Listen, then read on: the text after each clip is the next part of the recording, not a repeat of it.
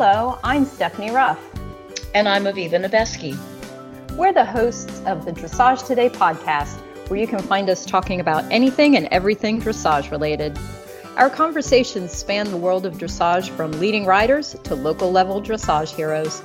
We're talking training advice, showing tips, and sharing stories to inspire your own dressage journey. So tune in, then tack up.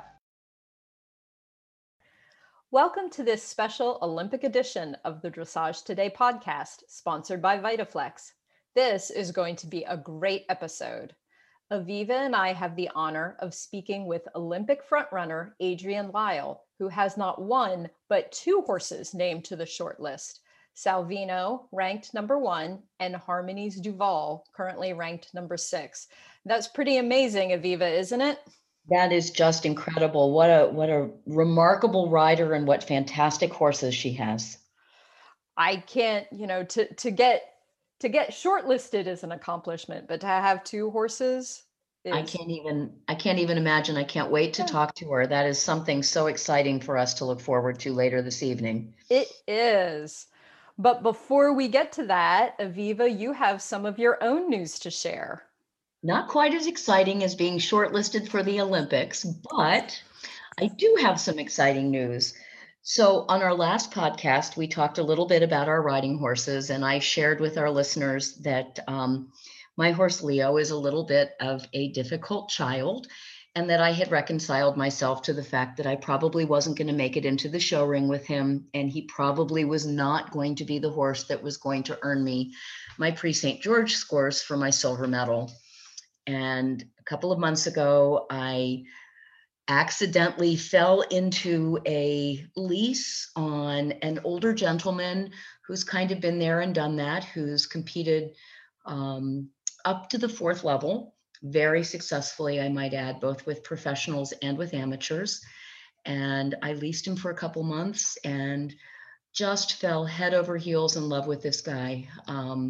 He's not all that much fun to ride. He's kind of opinionated and maybe a little bit grumpy under saddle, and we're getting to know one another, but there's just something very special about him. And the first time I met him, I just fell in love with him.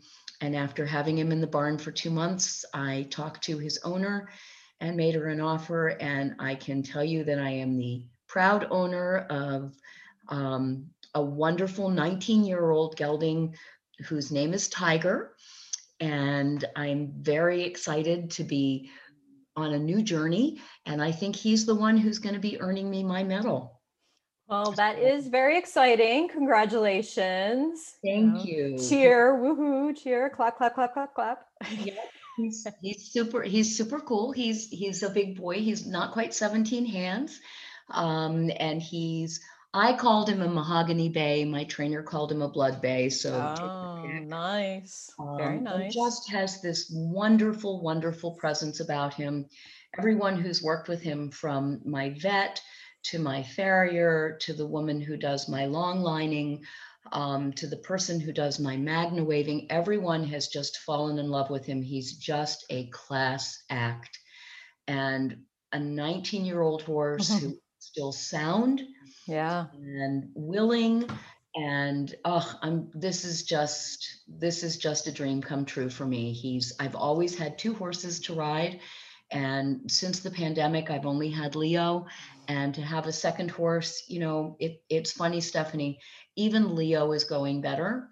Not to anthropomorphize, but I think he's a little bit jealous of all the attention that he's now sharing. And I think it's also, you take the pressure off one when you start putting some pressure on the other. Right. And I can now go from one to the other. And if I have a bad ride on one, the other one might be a good ride. And I'm not feeling the sense of pressure to do the things that I feel like I need to do on either one of them. I'm just enjoying riding again. Good. Well, and that's important. Yeah. So stay tuned. Yes, definitely. We will be expecting updates. Well, it's not real fit, so it's going to be months before we're ready to go into the show ring. But my goal is to hopefully hit the show ring in the fall. Right. So fingers crossed. Yep. Well, that sounds like a good goal. And you have your bronze medal, correct? I do, and I have my scores for fourth level. I got them on one horse, and then he broke, and then I got them on another horse who unfortunately was very, very sick at the time that I was getting the scores. He has a bizarre metabolic disorder that took us a year to diagnose, and he was going to be my FEI horse, but instead he's fat and happy and living in the field with Tiger. Um, and having a marvelous life and eating me out of house and home. Of course. Yeah, so I'm up to 5 now. Okay, well, at least you have two that are rideable, so that's a good thing. Exactly. It's 40%, so that's better. And yes, so we will check back with you from time to time and see how everything's going there, and hopefully hear about all your positive progress. Sounds good to me.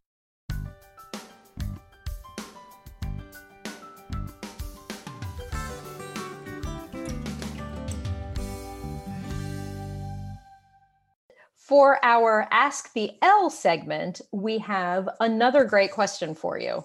Okay. This one comes from Mary Pat, and it is a schooling show a show, or is it schooling? That is a good question. Thank you, Mary Pat. I like this one. It's very similar to the one that I answered in the last podcast about at what level do you compete? And we talked about the difference between schooling shows and license competitions. So this is a very interesting question, because I know that depending on who the organizer of a schooling show is, the answer to that question can be very different. I do a lot of judging for the Frederick area dressage shows, which is a loose collaboration of area barns who put on their own shows, and there's no membership. It's just, they're fun. And for the most part, those shows are schooling. So if you come down center line and you make a mistake and you make a circle, it's okay. If you want to repeat a movement, if you talk to the judge ahead of time and say, I'm really here for the schooling. If I make a mistake, I might repeat something. If you tell the judge that up front, usually that flies pretty well and everybody's pretty comfortable with that. So for those shows, it's schooling, and it just happens to be with a judge sitting at C, and you get a test sheet and you get comments from the judge. I'm also a member of a couple of GMOs here. One of them is Potomac Valley Dressage Association. I'm also a member of Virginia Dressage Association. And I can't remember if I paid my dues this year or not for Maryland Dressage Association. But I do judge generally for all three of those GMOs. And those are more serious. And those, while they are still schooling shows, I would say that those are shows. Yeah. You don't have the liberty of making a circle if you made a mistake. You don't have the liberty of redoing a movement if you want to see how you do it. You are riding through the entire thing, and at the end, most of the judges will give you some comments about what you did well and what you need to work on.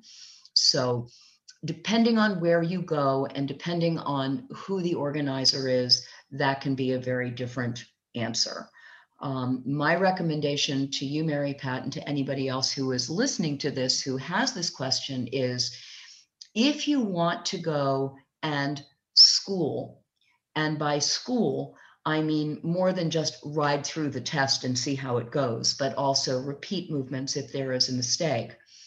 Talk to the show manager before the show and talk to the judge before you enter when they ring the bell or blow the whistle. Depending on the number of entries and depending on the times that have been assigned to rides, you may have a little bit more flexibility in schooling. And it's certainly worth asking if that's what you want to do. And it's a great experience. And especially for those horses that have figured out that going from the warm-up ring into the show ring means that they can get away with a whole bunch of stuff in the show ring. It's a way of teaching them that, no, you still have to listen and be on my aids in the show ring, because guess what? We can repeat that movement until you get it right. Yeah. Yeah, I used to actually. I showed quite a bit in those schooling shows for PVDA and well, what we called Vada Nova, the Northern Virginia chapter, and I used to consider them really kind of mini license shows because there was good competition. There were a lot of people there that then would show at a license show later. They'd use it maybe as a warm up or getting a young horse out or something. But those were definitely definitely better competition shows, and it was still a little more relaxed than the license competitions, but they were definitely more serious. Yeah. And with the new USDF schooling show awards, I think it's important to note that if you do want to do schooling at some of these, quote, recognized schooling shows, you will probably need to ride HC, which means that you'll get a score and you'll get a score sheet and you'll get comments from the judge, but you won't place in the class. Right. Because these are serious and people are looking for high score awards at these various shows. And it is serious competition, and it isn't always just, warming up for the license competition. A lot of people with the expensive showing now are choosing to spend a lot of their dollars on schooling shows and really perfecting things before they go down center line at a license competition. Because as we talked about in our last podcast, if you're going to go spend that kind of money, you want to go out and you want to be competitive and you want to do well. So this is a great way to seriously get your feet wet before you head down that licensed show line. Yeah. Well, that is also great insight again. And I appreciate your perspective. And we thank Mary Pat for that question. And remember, if our listeners have a question about showing or judging, feel free to email me at sruff@equinenetwork.com or reach out to us on Dressage Today's social media. We are going to take a quick break, and when we come back, we will have our interview with Olympian Adrian Lyle.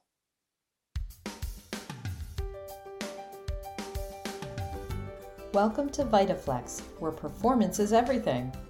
Over the last 25 plus years, VitaFlex has lived by their goal to provide innovative products specifically designed for the extreme requirements of high-caliber equine athletes.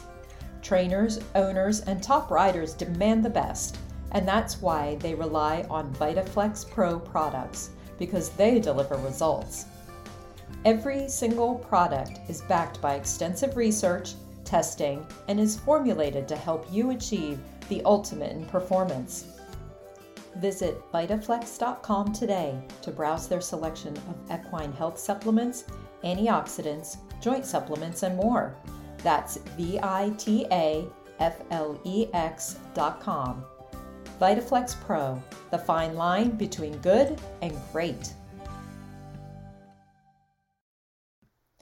American dressage rider and Olympian Adrian Lyle has been a frontrunner in the country's top ranks of dressage for more than a decade. Born and raised in a small town in the state of Washington, horses have always been a part of Adrian's life. She first had the opportunity to ride with her future coach, an Olympian Debbie McDonald, as a working student in 2005. In 2006, Lyle earned the ride on Wizard, the 1999 Oldenburg gelding, owned by Peggy and Perry Thomas. The combination would move to the Grand Prix level together and win numerous prestigious titles, including the 2008 USEF Young Adult Brentina Cup. They also competed individually at the 2012 London Olympics. In 2018, she was selected to her second WEG team after competing on all three U.S. Dressage Nation Cups teams, helping the U.S. earn gold at FEI Dressage Nations Cup USA, bronze at the FEI Dressage Nations Cup the Netherlands, and silver at the FEI Dressage Nations Cup Germany. She currently has 2 horses on the short list for the Tokyo Olympics, Salvino and Harmonies Duval. Adrian, I want to thank you so much for taking some time out of your very busy schedule. And even though you're feeling a little bit under the weather, I want to thank you for joining us today on the Dressage Today podcast. Thanks for having me. So to start with, we always like to hear a little bit about people's backgrounds. So how did you get interested in horses and riding? Yeah, I have been interested in horses my whole life. It was never specifically dressage. I grew up on a little farm and we just kind of had backyard horses and, ranch horses that we trail ride on and stuff. And I was always just obsessed with them from the time I was a little kid. And, we had them on the farm, we had access to them, and I just spent my days, being around them and playing with them. And there was always a fascination there. Were you one of those little girls that fell in love with horses and never grew out of it? Absolutely. Despite my dad was waiting his whole life for me to outgrow the phase. I think he's slowly beginning to accept that it might not happen. Okay, maybe at this point it's time for him to realize that, I think. So who were some of your mentors or people who have influenced your riding over the years? Starting way back at the beginning, my first any kind of formal instruction I had was through the United States Pony Club and our local chapter of it in the South Whidbey Pony Club. And there are, too many wonderful parents and moms to list there, but it was really, a community effort to haul our horses around and let us kids get together and ride together. And without their support, for sure, it would have been hard to pursue what we wanted to. Yeah. Then on the island, I rode with Carol McCardle and Trina Atkins a little when I started getting into dressage. And then from there, obviously, I sought out the help of Debbie McDonald when I was a little bit older. So did you always plan on wanting to be an equine professional, or did you have something else in mind? Yes, that is all I ever wanted to be. I didn't know in what capacity, we weren't really from a horse show family. I didn't really know if that was going to be in my cards necessarily, but I always knew I wanted to work with horses somehow. And I actually have very vivid memories of being in, I don't remember, maybe 5th grade or something. And we had these people come in for career day and you had to do aptitude tests, and you sat down and you filled in all these bubbles, are you good at this? Would you like to do this? And I remember telling my teacher that I didn't need to participate because I already knew what I was going to do. I was going to train horses. And I remember her very politely kind of going, well, that's nice, sweetie, but that's not a real job. You have to complete this test. And I was just knew in my heart, I said, no, I don't. I already know what I'm going to do. Well, you followed through. That's for sure. So then what is it about dressage that attracted you? How did you get really serious into dressage? Yeah, I think a lot of people were surprised actually that I did become fascinated in dressage because I was kind of a daredevil as a kid. I always wanted to run the fastest on the horses and jump the biggest and swim the farthest on them and do all of that stuff. But I think what really fascinated me by dressage was the fact that I was on my own a lot. I didn't have a whole lot of instruction. I jumped all the jumps at our farm. We put all the standards up to the highest thing. And since I didn't have anyone telling me how I could do that better, I got a hold of some dressage videos and I watched them and I just thought it was so fascinating. And I thought, oh my gosh, this is complicated. This I can spend all my days on and still not be able to get it right. And so now currently you have 2 horses shortlisted for the Olympics. Could you tell us a little bit about each one of them, what their personalities are like and what they're like around the barn and in the competitions? Yep, absolutely. So the first one is Salvino, who's a Hanoverian stallion owned by Betsy Giuliano. We got him when he was an 8-year-old. We found him in Spain.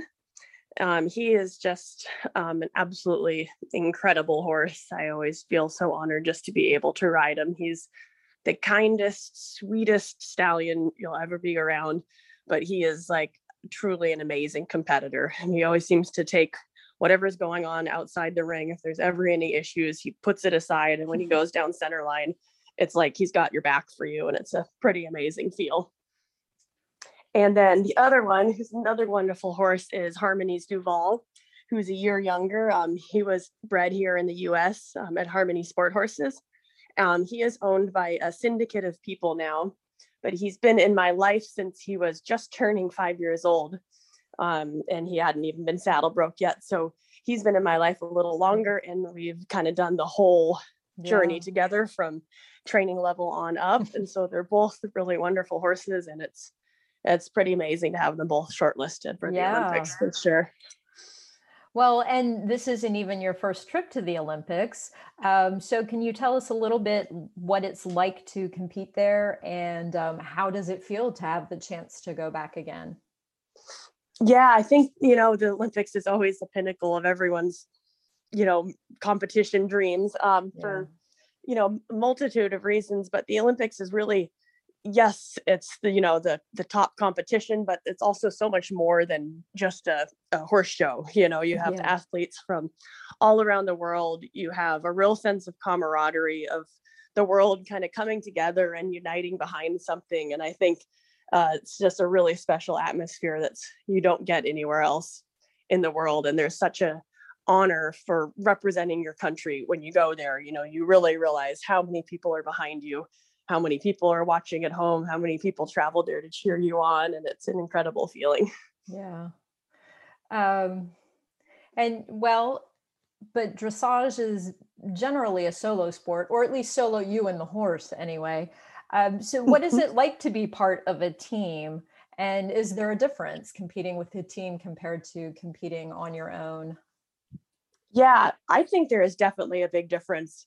It is a solo sport when you go down the center line, but there is such a huge, your own personal team behind you, to get you to these competitions of your trainers and your vets and your farriers and your owners and everyone behind that. But then when you're riding on a team to where it's not just the result for yourself that matters, but the result matters for your teammates.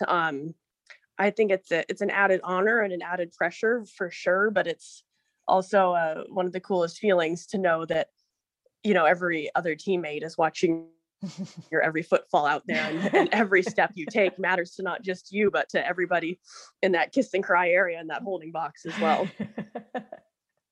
Yeah, no pressure at all, right?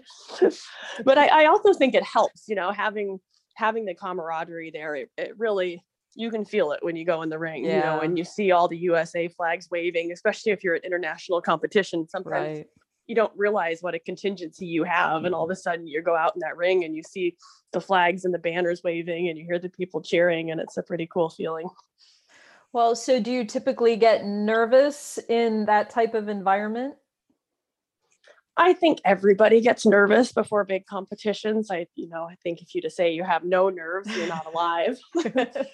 For sure. But I think my most helpful thing is that you just come to expect it, so that if you do feel a little bit of nerves, you're not saying, oh my gosh, I'm getting nervous. You just say, this is a big competition. This is to be expected. And then once you throw your leg over and you're in the saddle, at least for myself, those nerves are always gone. Mm-hmm. What I always find to be the longest hours are the hours leading up to getting on the horse, through your sitting and waiting and planning and going through the test in your head. But once you're on the horse, you're so focused on them, and it kind of clicks into your everyday routine, things you've practiced 10,000 times over, and then you're just kind of in the moment.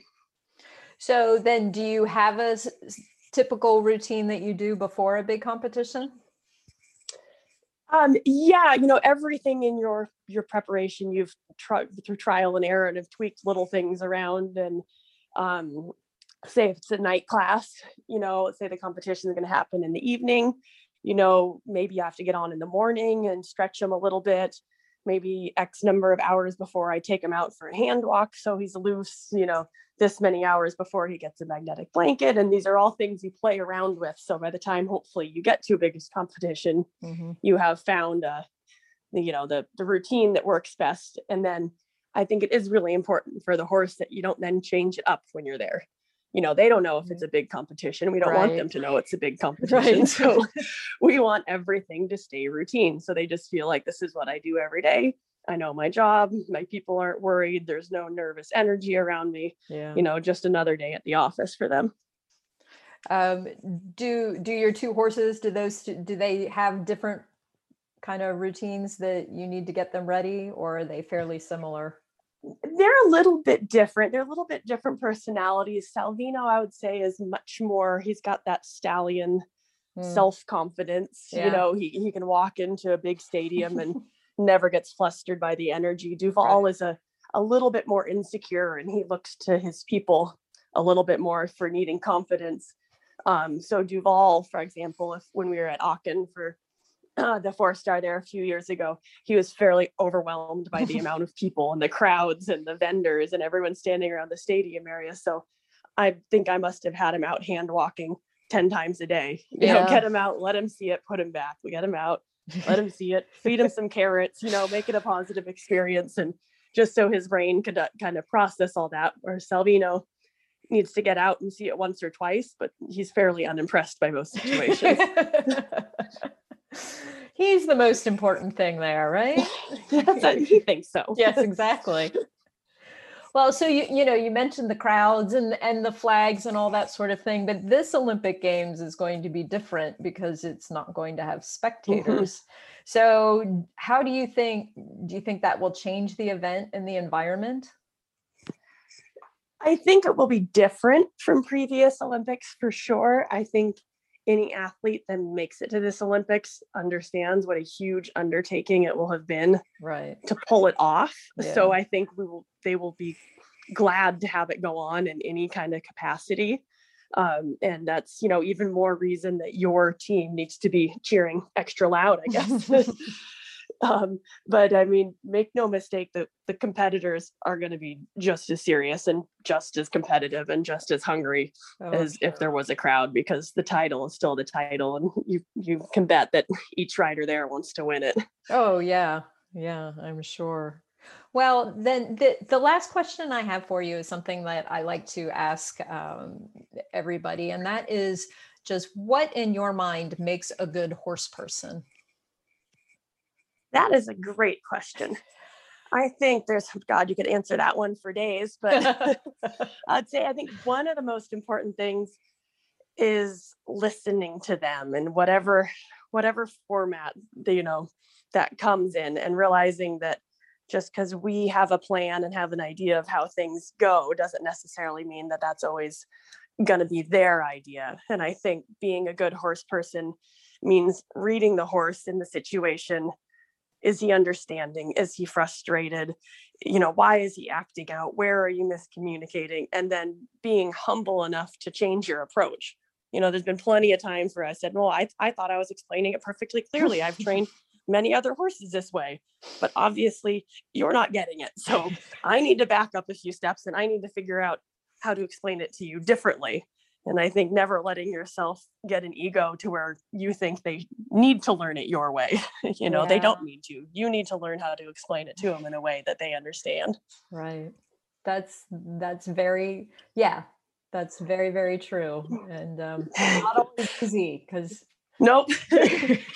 And they will always keep you humble. That's for sure. They will. That's the one thing I've learned over and over again. It doesn't matter what level you're at, how many horses you've owned, what discipline you ride, horses will definitely keep you humble. Yep. Well, I first of all, I want to wish you the very best of luck. I look forward to, if all goes well, I will be at the observation event in June. Super. So I wish you the best of luck with both of your horses. And I definitely appreciate you taking the time to talk with us today. No, thank you very much for having me. It's my pleasure. Thanks again to Adrienne Lyle for joining us today. And thanks also to our sponsor, VitaFlex. Visit them at vitaflex.com to learn more.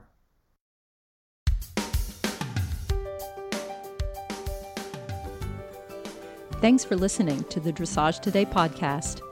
If you've missed any episodes or to subscribe, go to Apple Podcasts, SoundCloud, Stitcher, or wherever you get your podcasts. While you're there, please rate and review the show.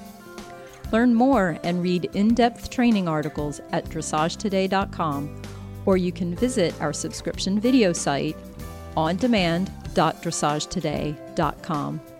Be sure to give us a follow on Facebook, Instagram, Twitter, and Pinterest. Happy riding, and we'll see you at X. The Dressage Today podcast is a production of the Equine Podcast Network, an entity of Equine Network, LLC.